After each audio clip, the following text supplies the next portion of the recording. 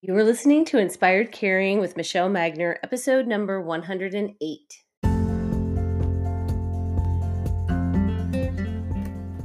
Hello, welcome to Inspired Caring. I'm your host, Michelle Magner. If you are caring for an older family member, this is the podcast for you. Each week, I bring insight, tips, inspiration, and strategies to help you care for the people that you love without losing yourself along the way. Having cared for both of my grandmothers, I've helped manage everything from hospital stays, households full of belongings, to navigating senior living and end-of-life care. And I've worked in senior living as a result of that experience, serving my residents and their families as they've been on this journey too. Thank you for joining me today, and I hope you enjoy this episode of Inspired Caring.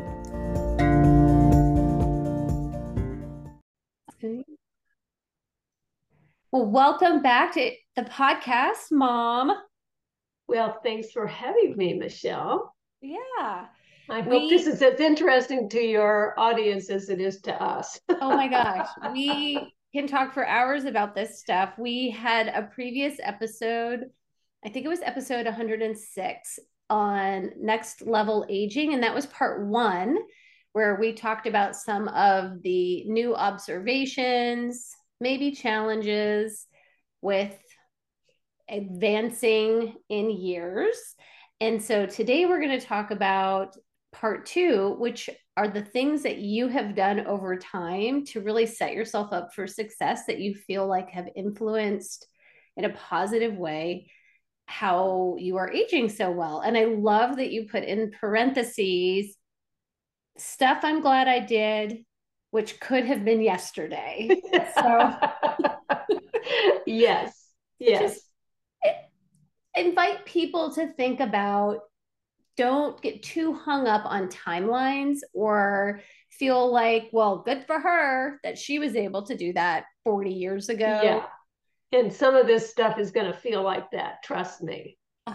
100%. But yeah, especially the first one that I put down here.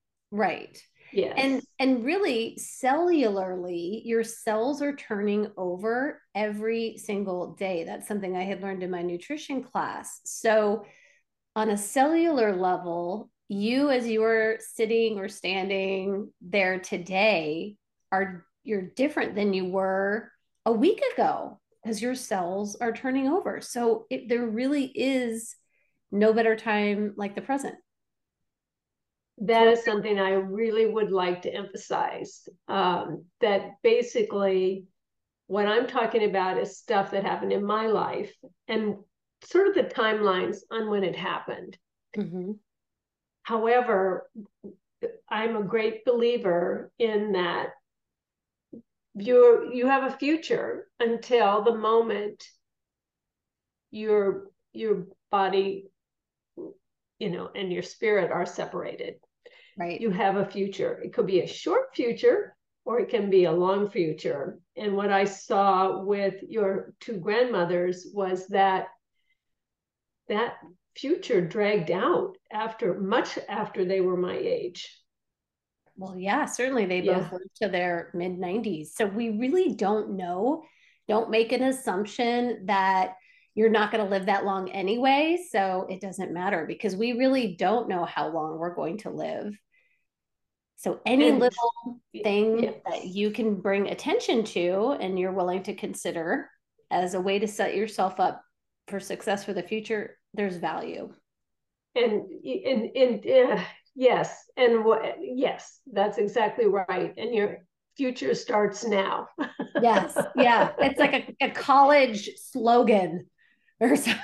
Yeah. It belongs on a t-shirt or something. Right. So, college shirt. Yeah. So I've alluded a little bit to one of the first things that I didn't even think about until I think 2 nights ago or last night or something, was that I stopped smoking when I was 24 years old. Okay. What year was that for frame of reference? Because there was a period of time where doctors were recommending smoking. So what year was it? Yeah, there was 19 1969. Okay. 1969. And I was in my last year of law school. And actually, your father and I decided that we were going to stop smoking. And he actually quit a couple of weeks before I did, believe it Okay. or not. And up until then, I mean, we were at least a pack a day. And when I was traveling, I loved trying out cigarettes in different countries. It was like really something that I loved. And I felt like I'm a little bit shy in many ways. And going to parties, having a cigarette and a drink was it made me feel like it didn't matter if anybody was talking to me or not, in a way. Or I didn't have to feel like I didn't belong or anything like that. So giving it up was really like saying goodbye to a friend that I had in high school and all through college and the parties and things that we had. But at a certain point, it was my father, Dean Ferris, a scientist, who I didn't even knew I smoked. He was talking to me about the fact that they had discovered that smoking affected the fetuses when they were in utero, if the mother smoked. Okay. And now we know that extends to secondhand smoke too. But at the time, and he said that they had just figured this out, really. And after he said that, I thought, we didn't have children. And I thought, I better stop now because I think I can stop now. I think I've got the strength and strength of character or whatever it takes to stop something as addictive as cigarettes are. So it was my last semester, or it was my last year of law school. And we stopped going to parties. We stopped going to picnics. We stopped getting together with people to reinforce that we were quitting. Right. And I made it through my first set of exams without smoking. Now, there was plenty of secondhand smoke, don't get me wrong, because all of my colleagues at law school pretty much were smoking. Right. But I did make it through. I made it through the first set of exams. And for the next 10 years, I would wake up in the morning and say, did I smoke yesterday? And then I would remember that I couldn't have, because it was in a dream. And in the dream, I was in a house that didn't exist. Oh my gosh. And so, but for 10 years, I had very vivid dreams about smoking. And I know but I'm telling you, this is a major thing. If you can do, and I watched your Grandma Masters on air. I don't know if she had COPD or what she had COPD. So I looked at her and I thought, well, she had to quit smoking anyway. So why didn't she quit smoking 100 years ago? Oh my God. I mean, we didn't know back in her day, but basically if she had quit when she was in her 50s, let's say, which would have been about the time I quit, she probably wouldn't have needed to be on oxygen and have all the stuff going on. And and she had to stop anyway. All those people, you're gonna have to stop at some point. Like if you end up on oxygen, it's not advised to smoke around oxygen. A friend of mine, her aunt was on oxygen. She stepped out of the hospital room and she kind of burned her face because the oxygen mask kind of exploded, I mean, it's just like, if you're going to have to quit anyway, do yourself a favor. Even if you're 78 years old, quit now. Yes. Because then you might get 20 years in of not smoking, if you can do it. And there are a lot more techniques now than there were back then. Right. But that was one of the very first things that I had forgotten. Every time I go in, though, to have any kind of medical exam or any kind of medical procedure, have you ever smoked? Mm. And honestly, they said, well, how old were you when you stopped? How many years ago? No, they asked me how many years ago it stopped when I had my cataract surgery. And I'm like, I didn't know there was going to be math involved. I'll tell you my age. You do the math. You do the math. You're the nurse, Yeah. but I'm like, honestly, and you can round the numbers up or down or something to make it easier for you. But anyway, they still ask as an incidental to some kind of a scan I had. Mm-hmm. There was a note on the report of lung damage, and nobody said anything about it because that isn't why they did the scan. Right. But I'm like thinking, oh, so all those years later, and I feel fine, my lungs are fine, and so on, but there is damage there that was probably done by the smoking that I did. And had you continued, it would have been absolutely. I mean, yeah. I feel like that isn't one of my, I try to do breathing exercises even. Well, with your grandmother, I said, didn't they give you some breathing exercises? She's like, oh yeah, they're in the basket down there somewhere. She went. And so I beg of you people, basically, yeah, it's worth it because it makes it, even doing the exercises that are required. Well, and so, we noted that she lived to her mid-90s. So while she had longevity, that quality of life was impacted with the COPD. Yes. Yeah. Yeah. Yeah. And yeah, well, for sure. Her last years were not comfortable. Right. No. Certainly. And she had to quit smoking anyway. There's your lesson, folks. That is, if you're going to have to stop anyway, you might as well stop now. That's my attitude about a lot of this stuff. I love it. And I'm going to pick it up a little bit out of order is alcohol. Okay. As long as we're on. Now, I loved Grandma and Granddad Masters. I used to go to their house and party like it was the future, or the past or something. And that's where I learned to drink gin. That's where I learned to drink, was at their house. And I loved myself a gin and tonic. And we started experimenting with wine, your father and I, when I was in law school. We would buy a bunch of different kinds of wine and try them out and all this kind of stuff. We never got too sophisticated at that point. Mm-hmm.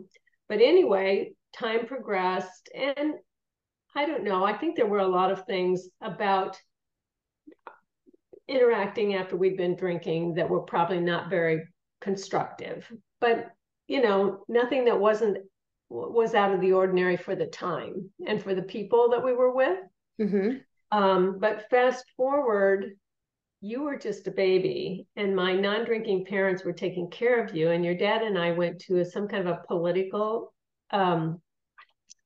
It was a cocktail party, and they kept replacing my gin and tonics. And I remember the whole evening shockingly vividly, but I drank a lot of gin and tonics. And on the way home, that we had to stop the taxi so I could get sick, and and other embarrassing things that happen when you drink too much. And that was a block from home. We walked the rest of the way home. I took a left turn out of the entryway to go into the bathroom and clean myself up. Your dad took a right turn to deflect my parents. Like something shiny, something sparkly. Yeah, right. Nothing to see over here, nothing to see back here. And that was the last that's the last spirits I drank. I wasn't interested in any other kind, but I stopped. And there again, I was 27 probably. And I was just like, I don't, I don't know. I don't know how that happened. I was not aware of how much I was drinking. Mm. I'm not doing that. And that was not easy either, because we had a party the following weekend out of town, and there was a lot of nice gin there. And, I thought, wow, but I didn't do it. I stopped. I Oh. stopped drinking any kind of spirits, really. And but gin and tonic was my drink. I And mean, then, it feels like you had these like little moments of mindful awareness, I guess is what we would call it now. But you had these little moments of awareness where you kind of woke up that you had to quit. And it didn't mean that it was easy, but you had more resolve because you had that awareness as opposed to yes, trying to like battle back and forth with your will. yeah, yeah. And Yeah. I was very busy and was working full time and had a small child, and we did party though. We partied hard. Yeah. Now, none of the other stuff really took off for me. So, and then we started getting into wine a little bit. And but over the years, I would take like a year off Hmm. from drinking, but I always wanted to go back, you know.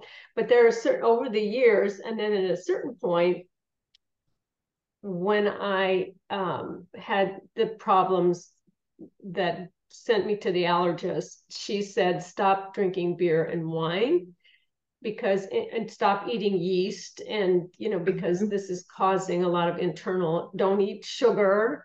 So there were a lot of big changes that took place medically. But I told her, I said, I don't feel I'm not giving up wine at that point. And I didn't give up beer either, because that was part of my social life. But at one point, I did stop drinking the beer. And this was when I was in my 60s. And I was like, when I decided to go back and have a beer, I was like, well, this doesn't taste good to me. Mm. So I stopped drinking beer then. And then fast forward, I got to be quite the expert on wine. And I really, people would talk to me about wine, and we all had a good conversation. We had some beautiful wines. And if you had told me that I was going to stop drinking wine, this.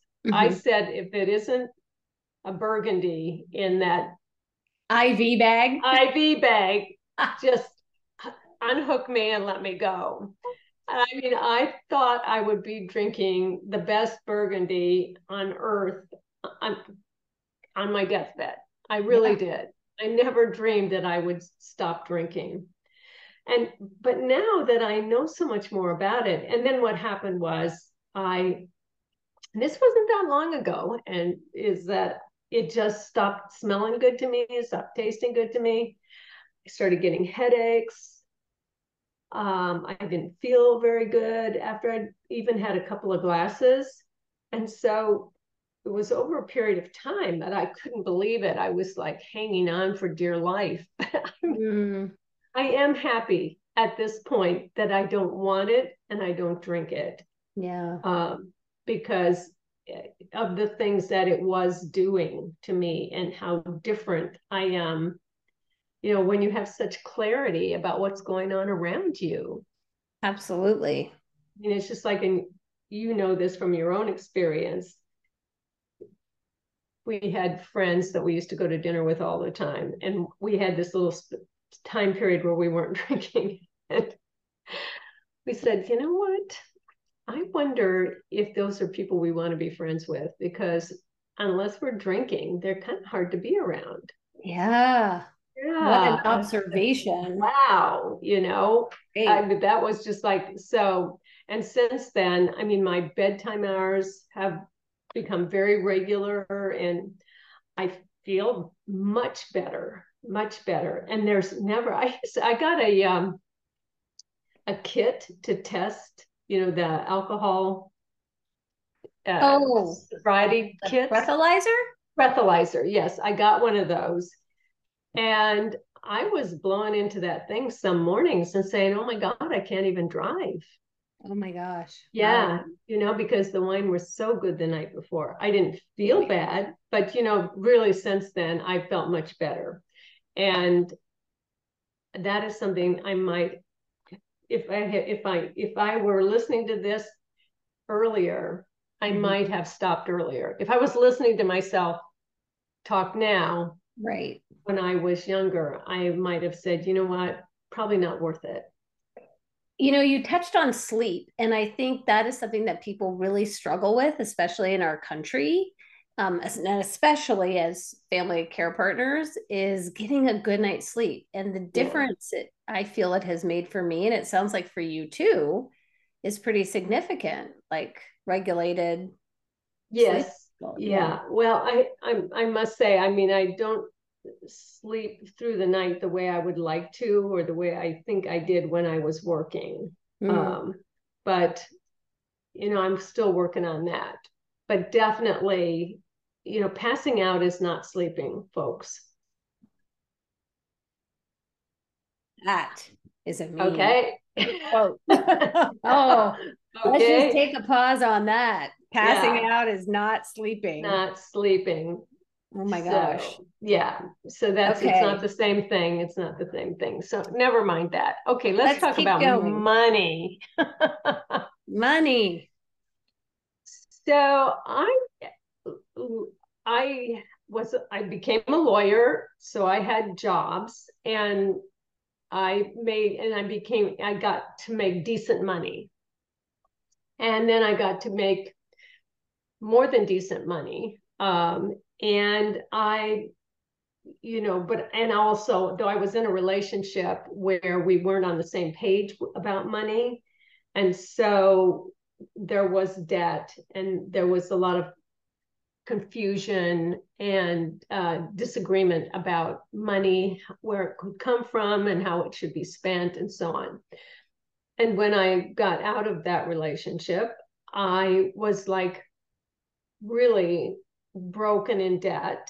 And I'm just like, I don't want to live like this. So I would have been, it's like, I'm trying to do the math. It's hard. But let's say let's go with, it was 1981. I know what year it was. So I would have been, uh, I was 9, if that's easier math.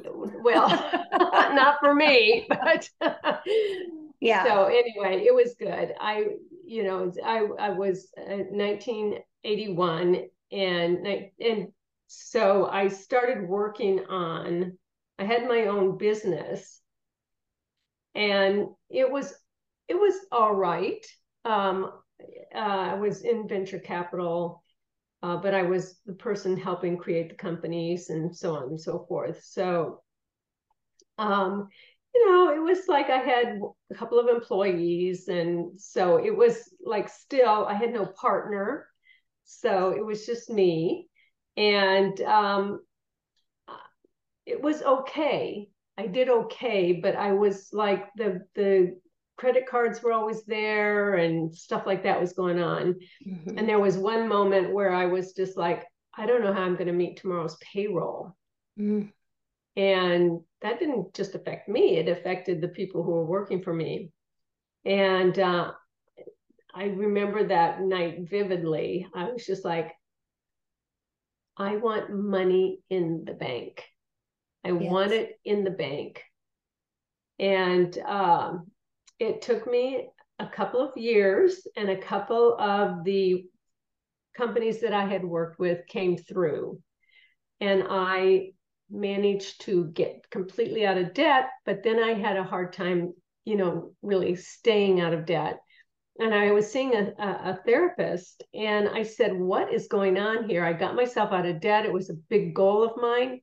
And now look at me. I'm just like, I'm living the high life or whatever. and I'm not doing what I need to do. And he said, well, it's like being tied to a pole. You want to get free from that pole, and then somebody cuts you free and you can't stand up because you have not been standing up all that time. Wow. So all the stand-up muscles are gone. So you have to kind of work on getting your stand-up muscles back in shape. So the pole was a support as well as a restraint. And so with that good advice, I managed to get out of debt. I went and lived in Paris for a couple of years, but there again, I said, when my bank account hits this level, I'm going home. And it hit that level. I went home. I had no debt, and I have never been in debt since then. Wow. Yeah, that's a huge, significant impact for us impact. what you did. Yeah. Yeah. And then I realized that I had two daughters to help get through university. And so I thought, I'm tired of being responsible for my own health care, my own whatever, everything. Right. I'm going to go take a job with somebody who will do all of that and pay me money. And so I ended up going back into the workforce. And I'd already wrapped up the business before I went to Paris because we had done some significant things. And then it's like there's a natural ending to some things, and it had reached a natural ending. Yeah. And so I took jobs. I put everything that the law allowed into the retirement plans that they had, the 401ks that they had, and especially up to where they would match. And if I got to a point where I needed the money, I would cut back, but only to the point where I never stopped, only to the point where they were matching, because that's 100% return on your investment. So this is interesting because we're kind of coming at this from two angles. One is if you are someone who is over 65, and then the other is, of course, those people who are 35 to 65 who are maybe in that care partnering role and really taking advantage of those employer match programs. Absolutely. Anything you can take advantage of.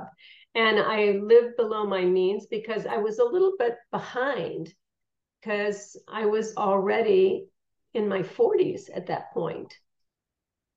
And you were just starting saving. I was just starting saving. Yeah. So, I said, I got to get busy here, because I mean, when you're in your 40s, you have a lot of time left. I mean, only an event would cut your life short. Right. See, that's the difference between where I am now and where I was then, is that then you said, if everything happens normally and I don't get sick or hit by a bus, I'm going to be responsible for my children and myself. And there's nobody else. There's nobody behind me. There's no inheritance coming. There is nothing that I don't provide for myself. Right. And one of the things since then on the reading I've done is they said that wealthy people are often wealthy just by working a regular job, living a reasonable life. But on top of that, though, and this, I treated myself. Every time I got an unexpected, like a bonus, or every year I got a bonus in the jobs that I came to inhabit. And but a lot of people don't. But anyway, there are little pieces that come into all of us. And I would break off a little bit of that to treat myself. Yeah. Which brings me to re-piercing my ears. Oh, setting you up for success in your later years by re-piercing your ears. Tell me more. Okay. So when I was 16 years old, Um, my I had wanted to get my ears pierced, and it was like not exactly the thing that people in my socioeconomic group did. Mm. The parents certainly didn't do it. But I was like, I want my ears pierced. And my mother surprisingly agreed. Grandma Ferris said, yes, because your earlobes are so small that you won't be able to put earrings on, clip on earrings on them.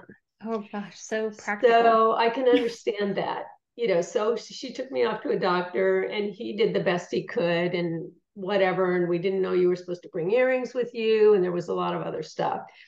So the holes were kind of a little bit wonky, and I was wearing loop earrings a lot of the times and heavier earrings sometimes.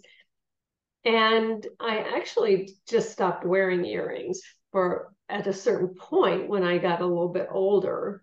But they were off center, and one of them was a little bit stretched out. They were a little stretched out, and they just weren't very nice. Well, I got a bonus.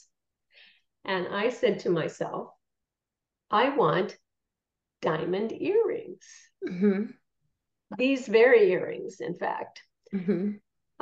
But I don't want to put them in these earlobes.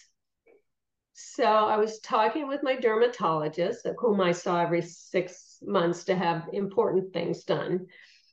And I said, I really want to get my ears re-pierced. And she said, oh, I do that all the time.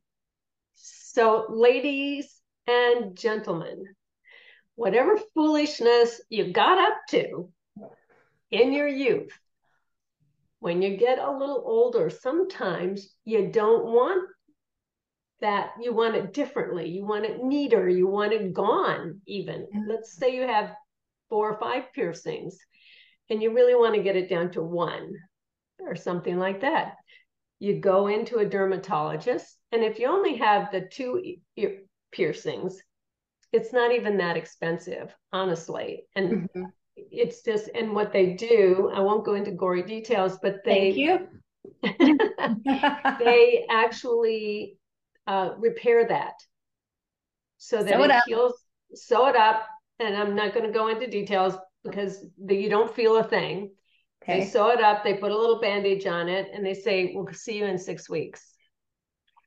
And that heals. And there might be a small scar. It depends on what your situation was. Yeah. But usually not that noticeable. So 6 weeks later, I went in. She had her little machine, which they didn't have back in my day. And she said, I'm going to give you a diamond earring. Earrings for your ears when I pierce them. So they're like high grade, like it's a little chip of a diamond. Yeah.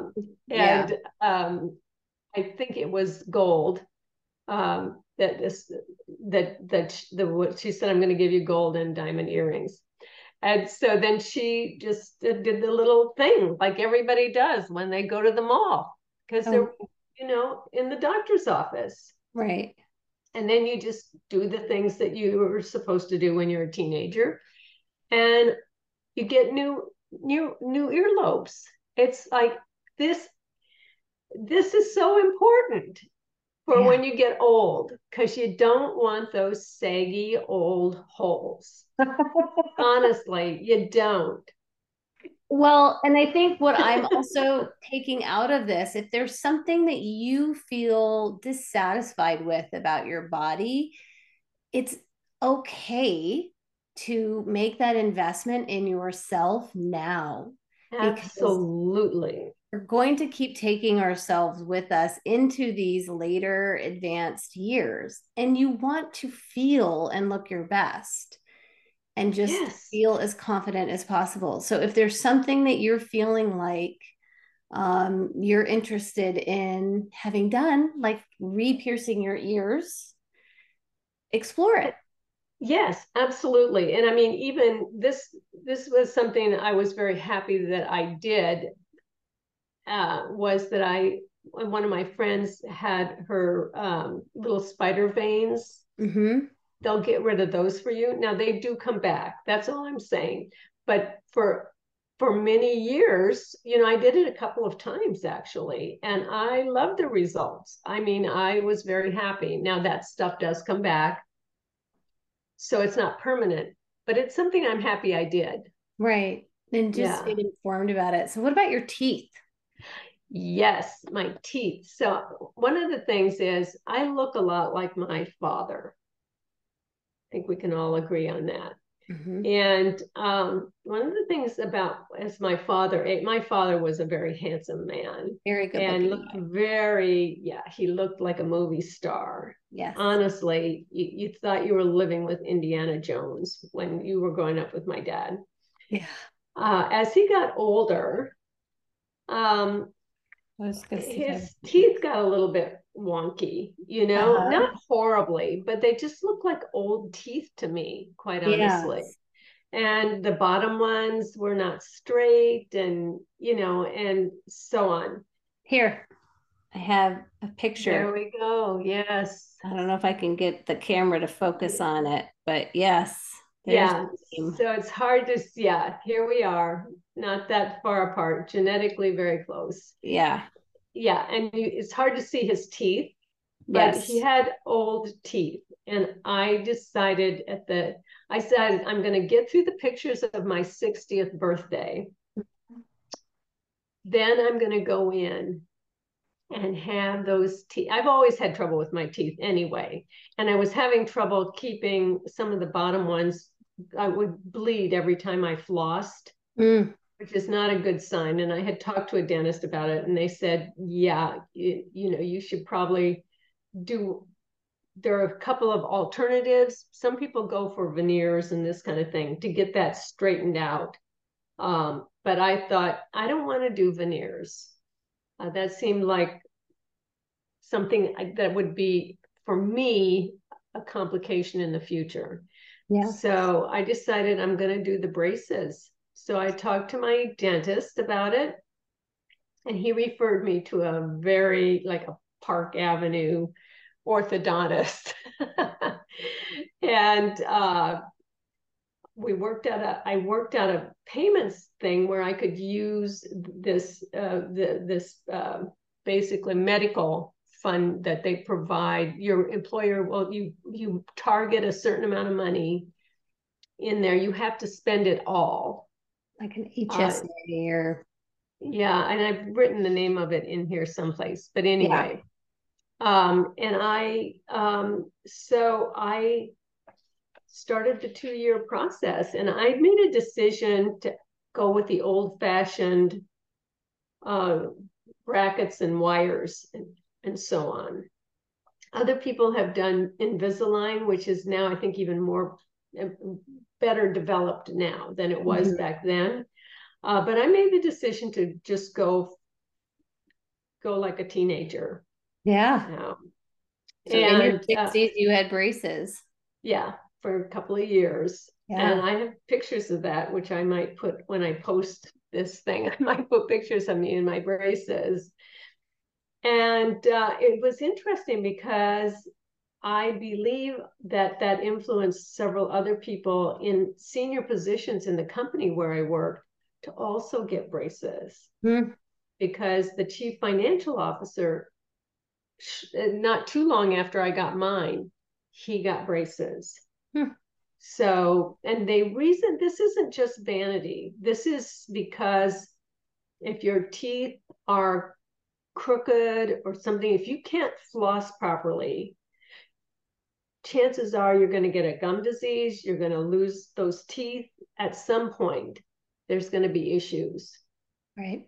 So there are medical reasons for doing this.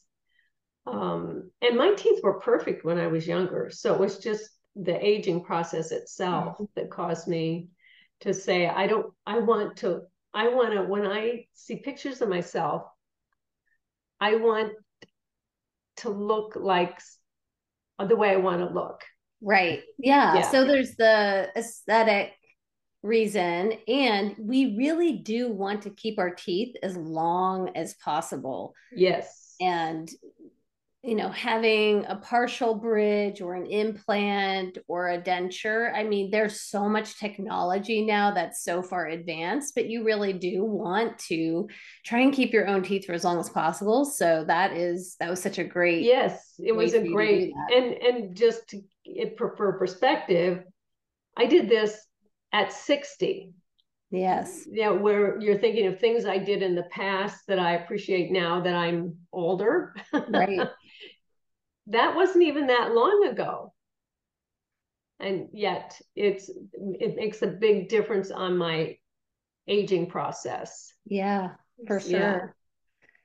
What about diet and exercise? Yes. Well, the interesting thing was that I've never been a particularly big person, overweight person. And so I never thought too much about it. If I wanted to lose weight, I would count up to a certain amount of calories, and then that's what I ate. And maybe Mhm. I ate healthy and maybe I didn't. But I just did it like that. Yes. And then when I went through menopause, um, people kept saying, I don't, you could eat anything, they said to me. And I thought, what the heck? Let's give it a try. Okay. and so and I went through menopause at 40. So let's keep that in mind too. Okay. That's most people don't have that challenge on top of everything else. Most women, that's early. Let me just say that it's early. It's not unknown, but it's early. Mhm. Um, and so I kind of started gaining a little weight. And it is very funny when you hear about people. I was listening to this podcast, and when the the person who was doing the interviewing said, well, it's the expert on habits said, why do you want to lose weight? And it's like, well, I just hate it when my pants are tight. And she said, well, if that's it, just buy new pants. Yeah. So let's get down to what's really going on. Right. Because honestly, if you're okay with, and he said, well, no, I don't like the way my face looks. I don't like the way I feel in my body and this kind of thing. But I chose getting bigger pants. Hey. Yeah, and I was just like, what the heck? So, I gave away all of my thin person clothes and bought a bunch of clothes. And then you gave me a call and said, Mom, I've gained some weight my freshman year. I'm not happy about it. What can we do while I'm living with you over the summer? I'm like, well, you know, maybe we should learn about eating. Let's go to Weight Watchers. And I thought we had the best time. We Yeah, did. it was so And we, good. yeah, we would go to a meeting and at first they would give you a menu for 3 weeks. Back in those days, they gave you a menu. We would go to the meeting, we would go out and have a little dinner that kind of fit in with the Weight Watcher plan. And then we would go shopping for a few days, maybe even the whole week. We would figure out what we were going to have, and it was a lot of fun. We had a good time, Hmm. and we learned a lot about food. I learned about classifying things not by the number of calories, but by what it did for your body. Right. What the nutritional value was. Now, this program has changed in so many ways. And so you went off, and I feel like you learned a lot from that. Sure did. Yes. Yeah. Yeah, about eating and setting up a food plan. I learned a lot, and became a lifetime member. And so the main thing about this is that my family does, most of my female relatives had suffered from really what's got to be morbid obesity. It's like conditions that were the result of obesity, congestive heart failure, Yes. and some Yeah. other things. Yeah. Yeah. And I'm not saying that this wouldn't have happened to them anyway. I mean, there's a Right. lot, You don't but I know. am saying that it did complicate their health picture. Yes. And also they weren't comfortable. Right. And it made it hard. I mean, it just like, I mean, maybe they were satisfied. I don't know. I knew that I had the technology to eat properly, Right. The to make information, the the resource. information, and also the information on how to stay within a certain range Right. of weight.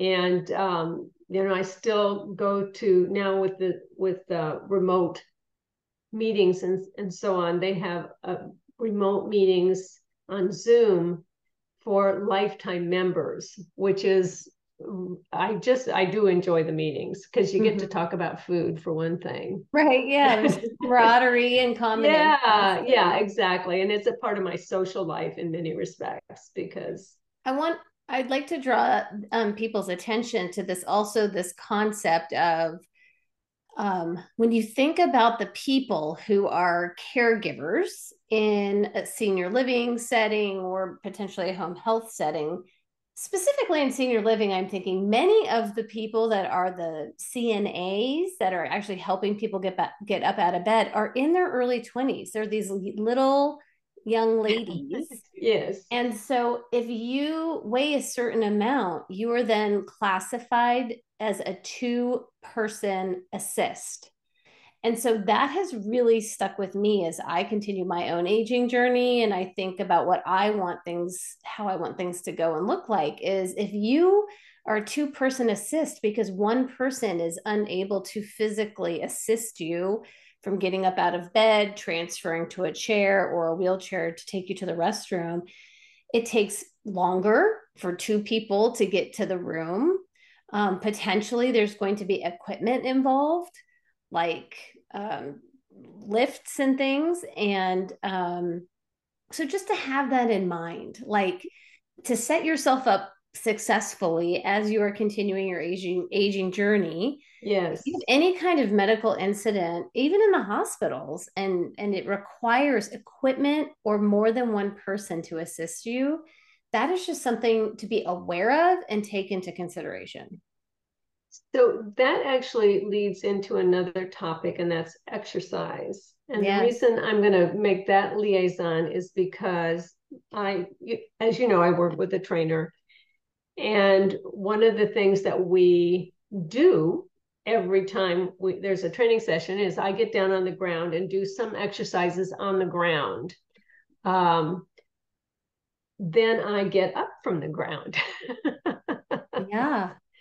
And uh, she often has me just walk up. But the other thing is when I put one knee up and the other leg laying flat and then push up, just push up and get up. And sometimes I use my hand on the ground. Sometimes I just push on my knee.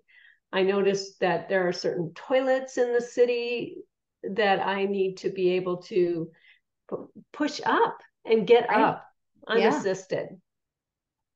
Um, and she was saying that I am one of the few I mean, she's going 10 years younger, 10 years older.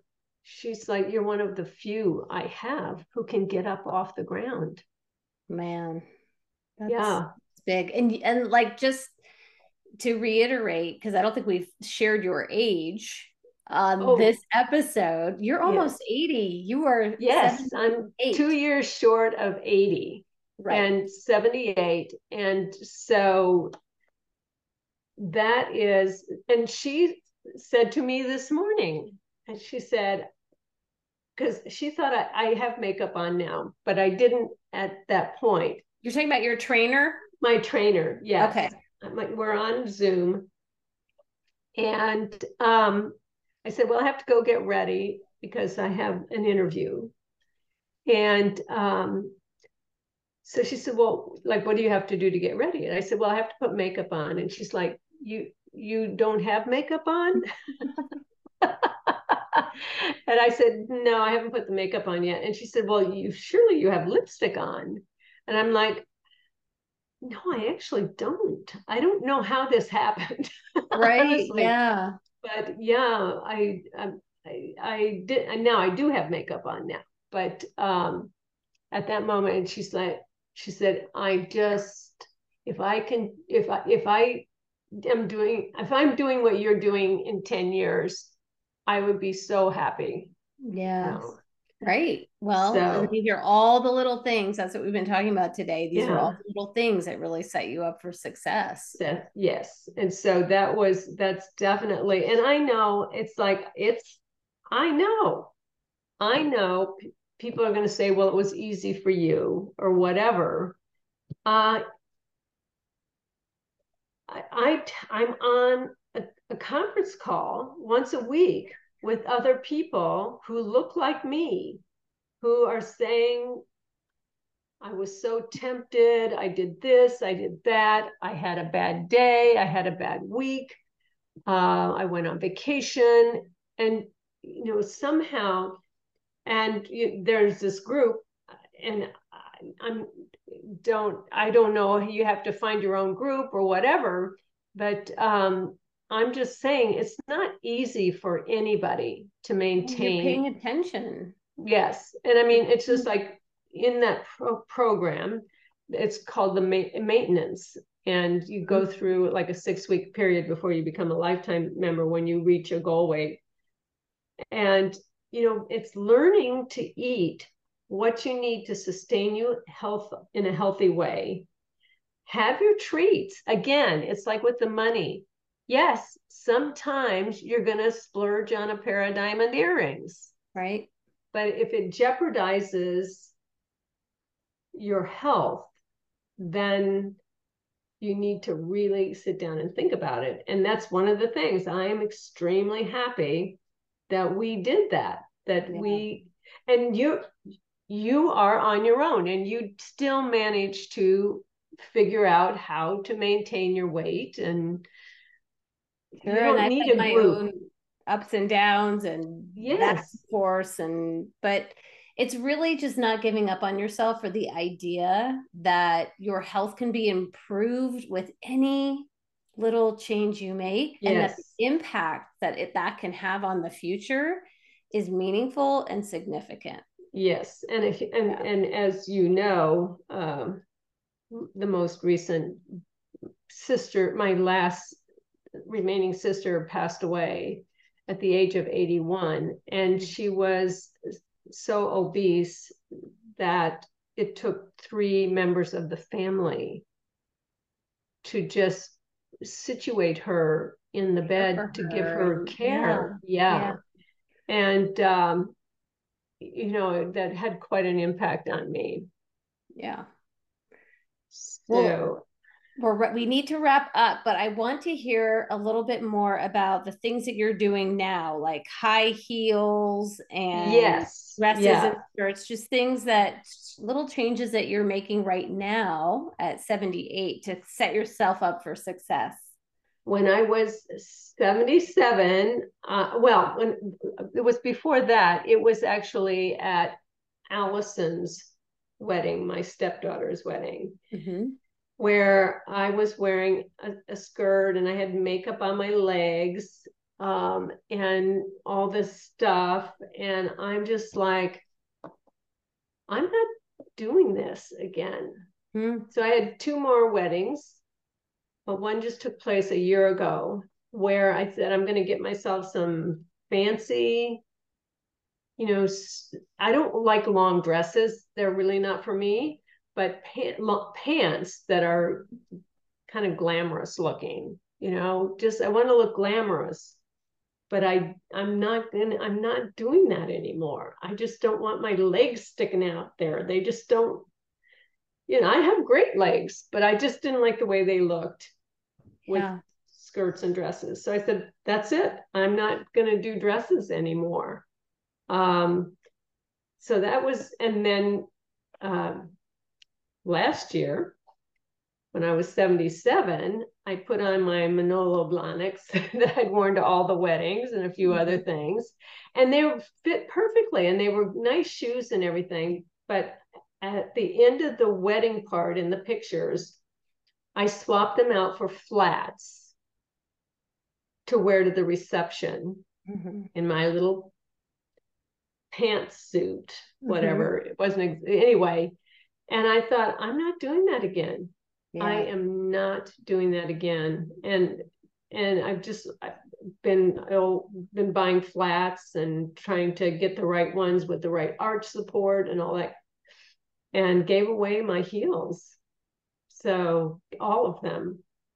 Really just wanting women, anyone who's listening, but really especially women, to feel empowered that you can change up your style. You can change up whatever. If it's not working for you anymore, it's okay to say, I'm not doing it anymore. My friend April next door, she went to the dentist, and the hygienist was going through the process of cleaning the teeth, the exam and everything. And then she was tried to floss her teeth. You know how those hygienists do that? Yes. And April said, it hit me. I am a grown ass woman. And I told her, no.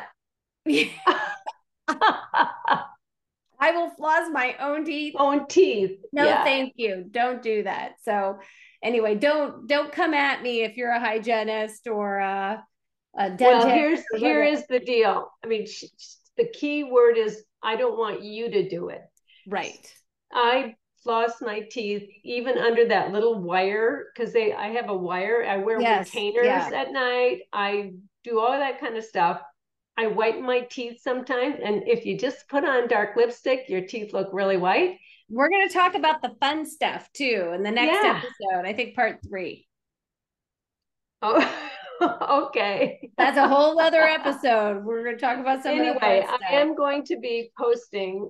I'm going to have a little bit of cleanup here, but I will be posting my observations and notes on this part of the what changes can you make in your life that will make it basically stuff happens. It does. Yeah. But to set yourself up, you can set yourself up in a way that it doesn't that things impact you differently and maybe are less disabling than they might otherwise be. Well, that's so powerful. And I love that we are having these conversations and sharing them with the world so other people can be set up for success too.